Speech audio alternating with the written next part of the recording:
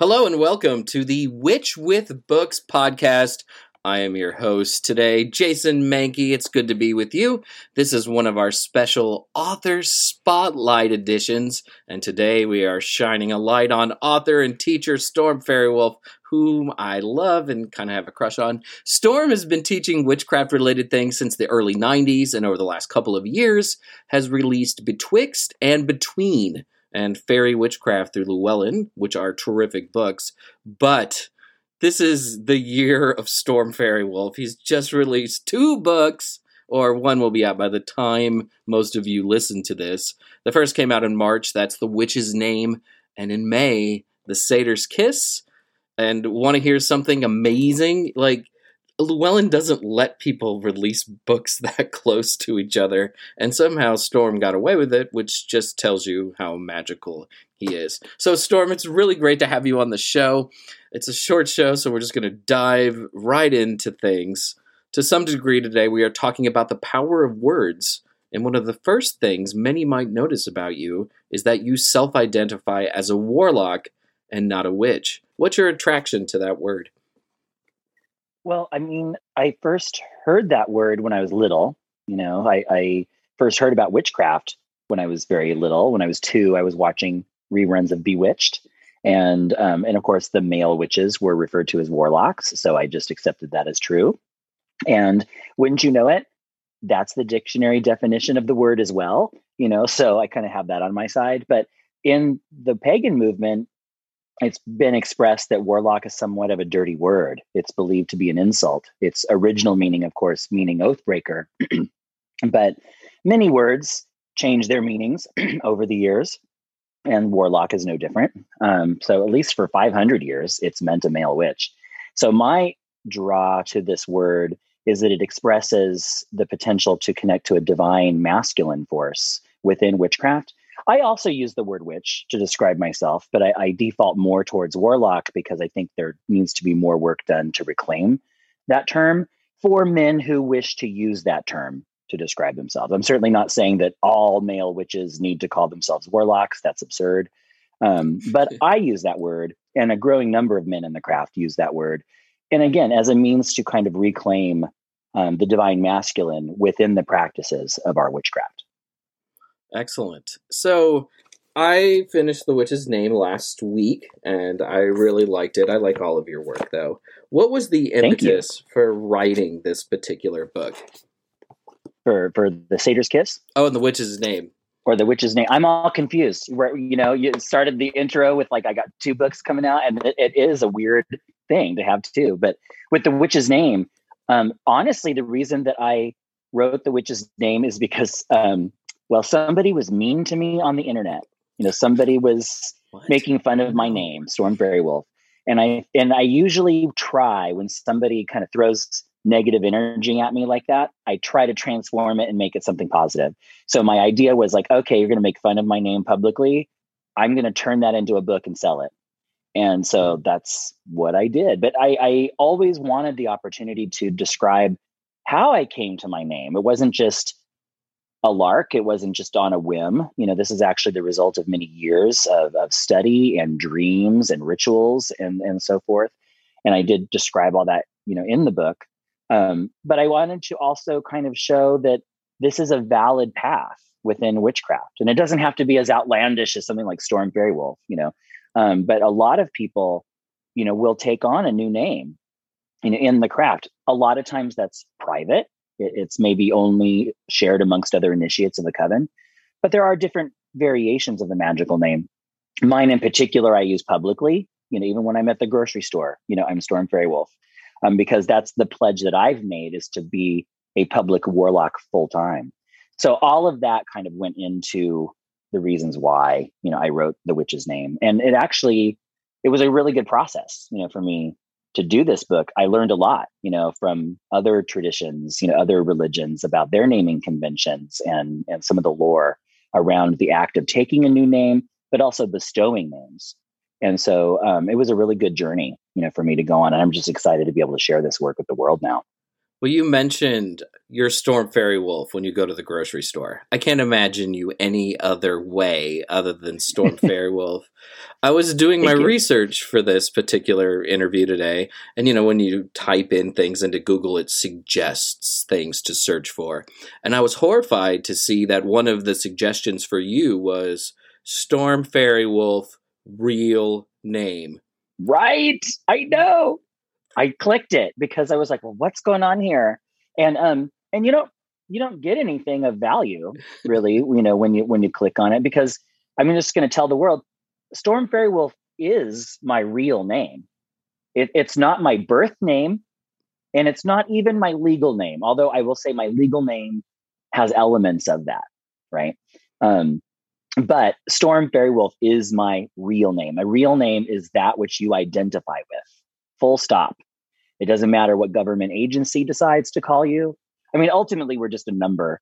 We're just cogs in the machine, right? So it doesn't necessarily matter what your name is, but it's what you identify with, So it's less important what people call you.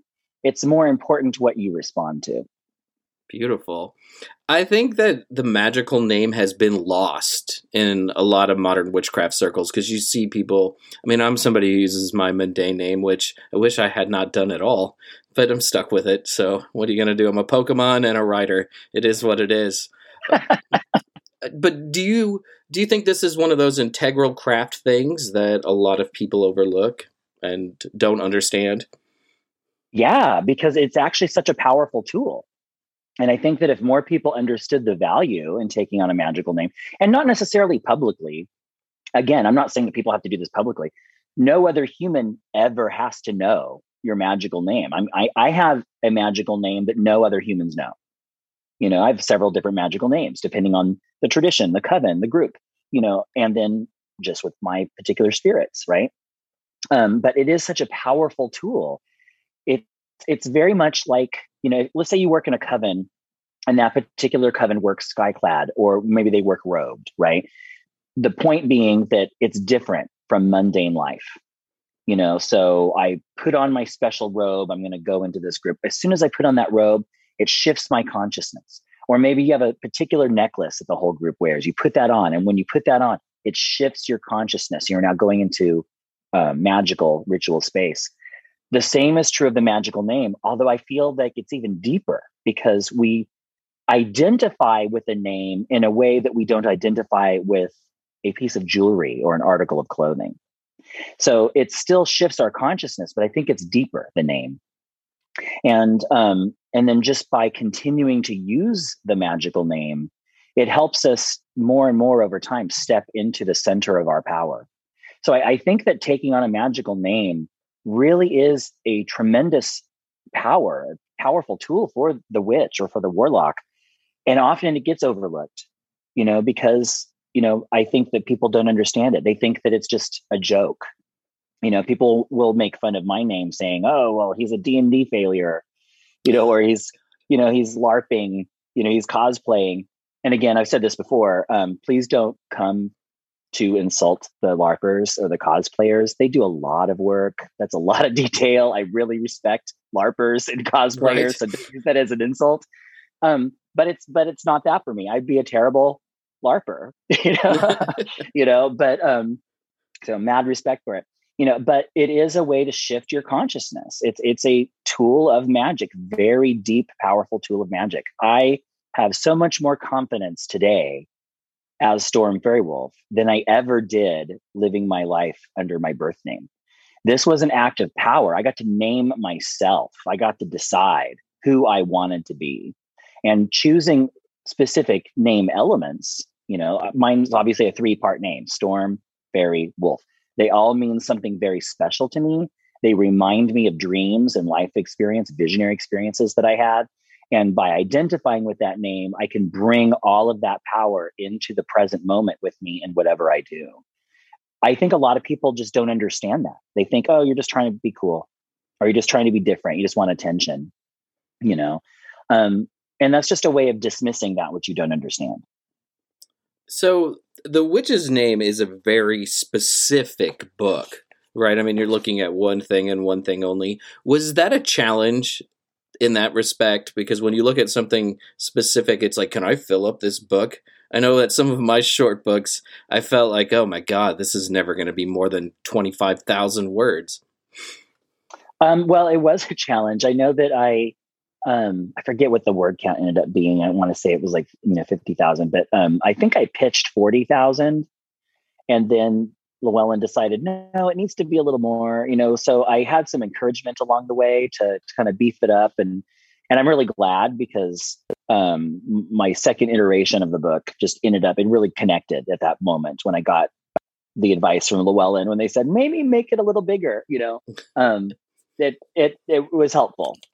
I did for a while. I was like, well, what am I going to say? I felt like I said everything I needed to say at first, but then it was like, I started just realizing, oh, I didn't talk about this. Oh, I didn't talk about this. So just going through the nitty gritty, as a writer, once you start on something, other avenues open up and you learn along the way. That's another reason I love writing, because I learn so much more about the subject matter while I'm writing it, and so I feel like just the act of writing a book, I become that much more of an expert on the subject because now I've been able to delve into it on a deeper level in this other way. So that's definitely what happened with The Witch's Name. There was stuff that came up with my research. It's like, I was not aware of this. There's things like the Portia hypothesis that I mentioned in there, which is specifically about women in legal professions and how their names are perceived. And if their names are perceived more masculine, then chances are they're going to do better. They're going to get promoted. If their names are too feminine, quote unquote, they might get passed over. The same thing happens with names that don't sound European. So those were things that maybe I was marginally aware of, but now I had the data in front of me. And it really did lend itself to this whole process of understanding the power of names, even outside of a magical setting. The power of names just for the mundane folk, living their lives. How a name sounds will affect how people think of you. And so for me, my birth name was also mostly my father's and my grandfather's name. So I never felt like it was mine. So for me also, taking on a new name was literally about claiming my own identity. And that's something that I think is a really important part of the magical name, but just naming in general. A lot of people outside of paganism might need to take new names. People who are transitioning, often will take a new name. That's a very powerful thing. And you can make that into a ritual. In fact, I kind of think people should make it into a ritual. You should celebrate that. That is your rebirth. You're stepping fully into who you are, and you are claiming who you are, and you're deciding who you want to be. And it's not taking a name that somebody just gave you. You are now taking back that power and making it your own. Beautiful. My wife doesn't use her birth name and became something else, like a phoenix rising out of the ashes of Catholic school, which I love. Yeah, all right. That's awesome. So we have to talk about the Satyr's Kiss, queer men, sex, magic, and modern witchcraft. I am mostly a straight man, mostly. I love this freaking book. You can cuss on the show, but I tried not to, Apple and all that. I just freaking loved that. So thank you. What was the inspiration to write this particular book? It literally was the first book I ever wanted to write.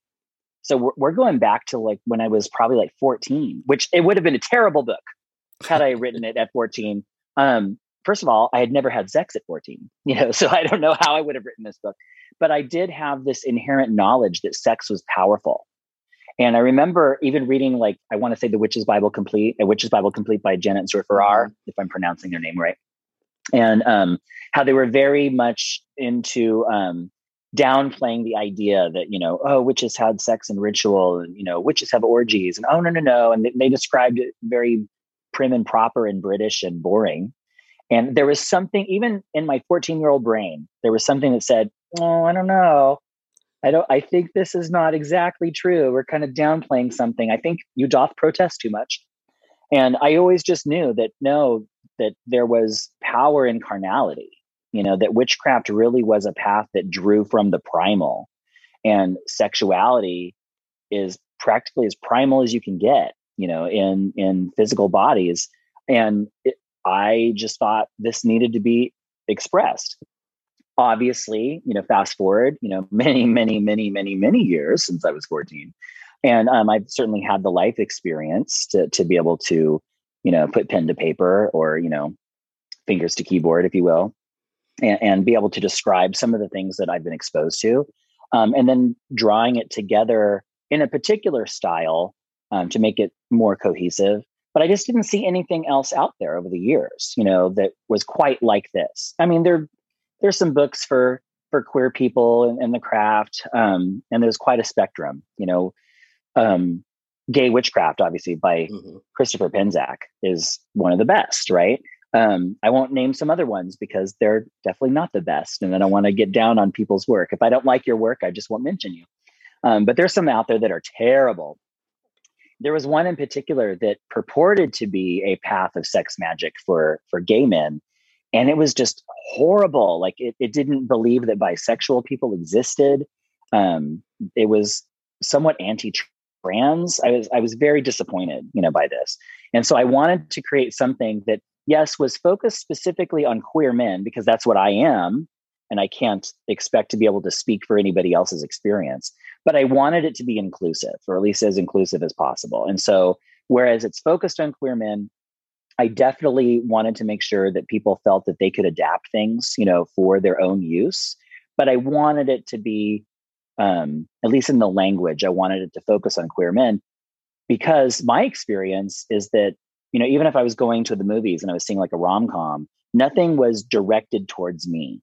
I always had to make those internal translations in order to make it relevant to me. And I can do that because I'm a human being who has empathy. I can see the man and the woman, going through their stuff and they're in love. And I know what it's like to be in love. So I can connect with that. But the story is not meant for me. And so this is an opportunity now to kind of turn that around. So maybe, some of the quote unquote straight people that are going to be reading this book now have to make those internal translations for themselves, right? I think it's a really worthy exercise for everyone involved. So, but I definitely also wanted to make sure that trans people were included. But again, I couldn't speak specifically to the trans experience being a cis male myself.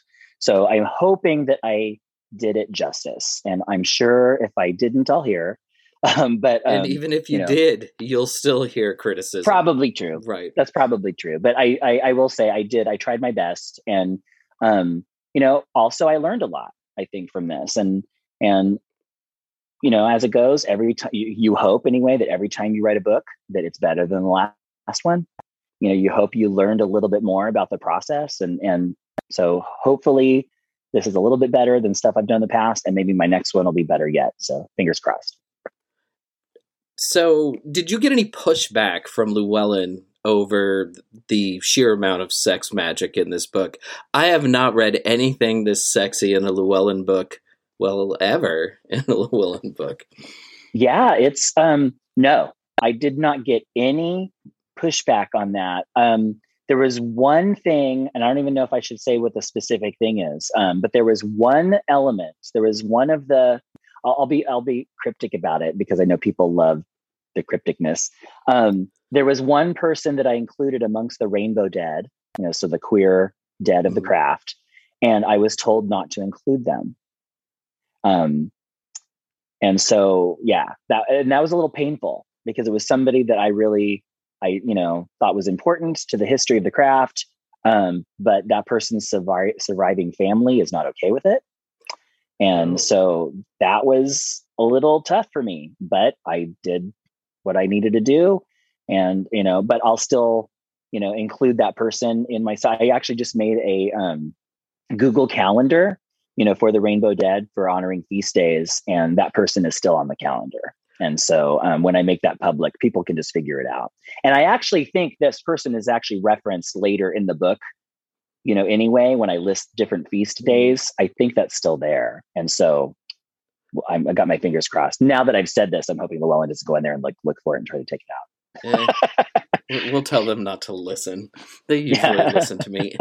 I love that. But about the sex stuff, they were totally great about the sex stuff. I never had any issue with that at all. And I was surprised because a lot of other queer authors were telling me, oh, Llewellyn's never going to publish this. Oh my God, because some of it's a little risque. I mean, obviously, it's very explicit. It's not crass, but it's explicit. And but no, Llewellyn had no problem with it, so I felt very blessed. It's honest, which is what I like about it. It's not scientific words. It's like, do this. It's gonna feel good. It's fine, right? And sometimes when you read books about sex magic, they make it really clinical and not approachable and conversational. You mentioned the feast days. I loved that part of the book. Part of it is because I have a Paul Lynde thing, because fabulous, just fabulous. Yay, thank you. Yeah, but it was just great that you wove in some of the history, because in the 70s and 80s, craft history seems very high priestess and high priest. And then you had Eddie in New York, and you had Herman Slater also in New York. You had a lot of pioneers in the craft who are gay men, and I often don't think their stories get told. Right. Yeah. And I'm sure that there's plenty more that I don't know their stories. And I'm kind of looking forward to that coming up now. I'm sure that when the book comes out, I'm going to get emails, oh, well, you didn't mention so-and-so, whatever. And so I'm looking forward to learning more, as we put that work out there. As you know, every time you put a book out there, there's stuff that we didn't know, and that, people will then do their best to tell us, what we didn't know. But I'm actually looking forward to that, because I think that a lot of queer history is fragmentary, and a lot of it has been buried. Kind of along the same lines, one of the things that I was very surprised to learn while I was writing The Satyr's Kiss, is, well, like with Greek history, we know that, like, oh, there was so much gayness going on, right? Whatever, there was so much homosexuality going on. But that was actively suppressed until the 1950s.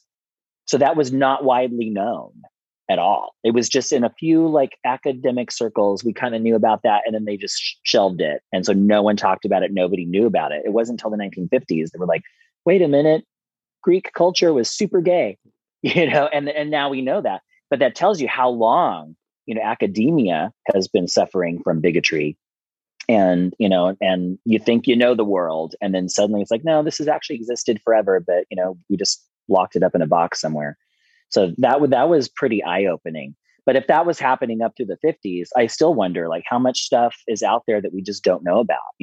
There's, a lot of stuff also that people dispute, like with Rumi. I often think, like, come on, Rumi and his love poems to Shams. And it's like, some of it's erotic. It's pretty hot and up there. And so many people are like, oh, they were just good friends. Like, oh, really? What's going on here? Leonardo da Vinci, was another one. Alexander the Great. These are people that now we know, had, male lovers, but like, even like 15 years ago, 10 years ago, 5 years ago, a lot of people were saying, oh, no, that's not true. Because the mainstream still wants to erase queerness from history, but you can't erase us from history. We are history. Beautiful. On that note, we're about out of time. So I have to ask, what's next on the writing docket? Is the next book coming out in August or something, the way you've been moving lately? No, I'm taking a little bit of a break. I do have some ideas. There's a couple collaborations that I'm looking forward to, one with Devin Hunter and then one with Chaz Bogan. But I'm not ready to release any of that yet. No, right now I'm just working on some classes for our Modern Witch University. And but I do also have a couple ideas for solo books, but I'm taking it a little easy. I'm certainly not going to write 2 books at a time, or at least not contract 2 books at a time anymore. That was great. That was a great honor, and never again. That was a lot of stress. That was my pandemic lockdown, was getting these 2 books done. I feel like I did a good job, and now it's time to take a nap. And before we go, if people want to find out more about you online, where can they find things that you do? Yeah, thank you. Please go to my website, faerywolf.com. That's FAERYWOLF.com. You can also check out modernwitchuniversity.com. That's where we have our online classes, including the Black Rose Witchcraft 1-year online course. And then you can also find our online store where you can buy magical products and art, divination tools, and that is daturatrading.com. So check us out online. You can buy our books, buy signed copies of our books, art, crystals, you name it. We've got stuff for you. So check us out, please. Storm, thank you so much for talking with me. I am a big fan. This was so fun for me. You can see me blushing right now. Nobody else can, which is the joy of podcasts. Hopefully we'll be able to talk again soon. So awesome. Thank you. Thank you all for listening. This is the Witch with Books podcast. I'm Jason, and I'll talk to you next time.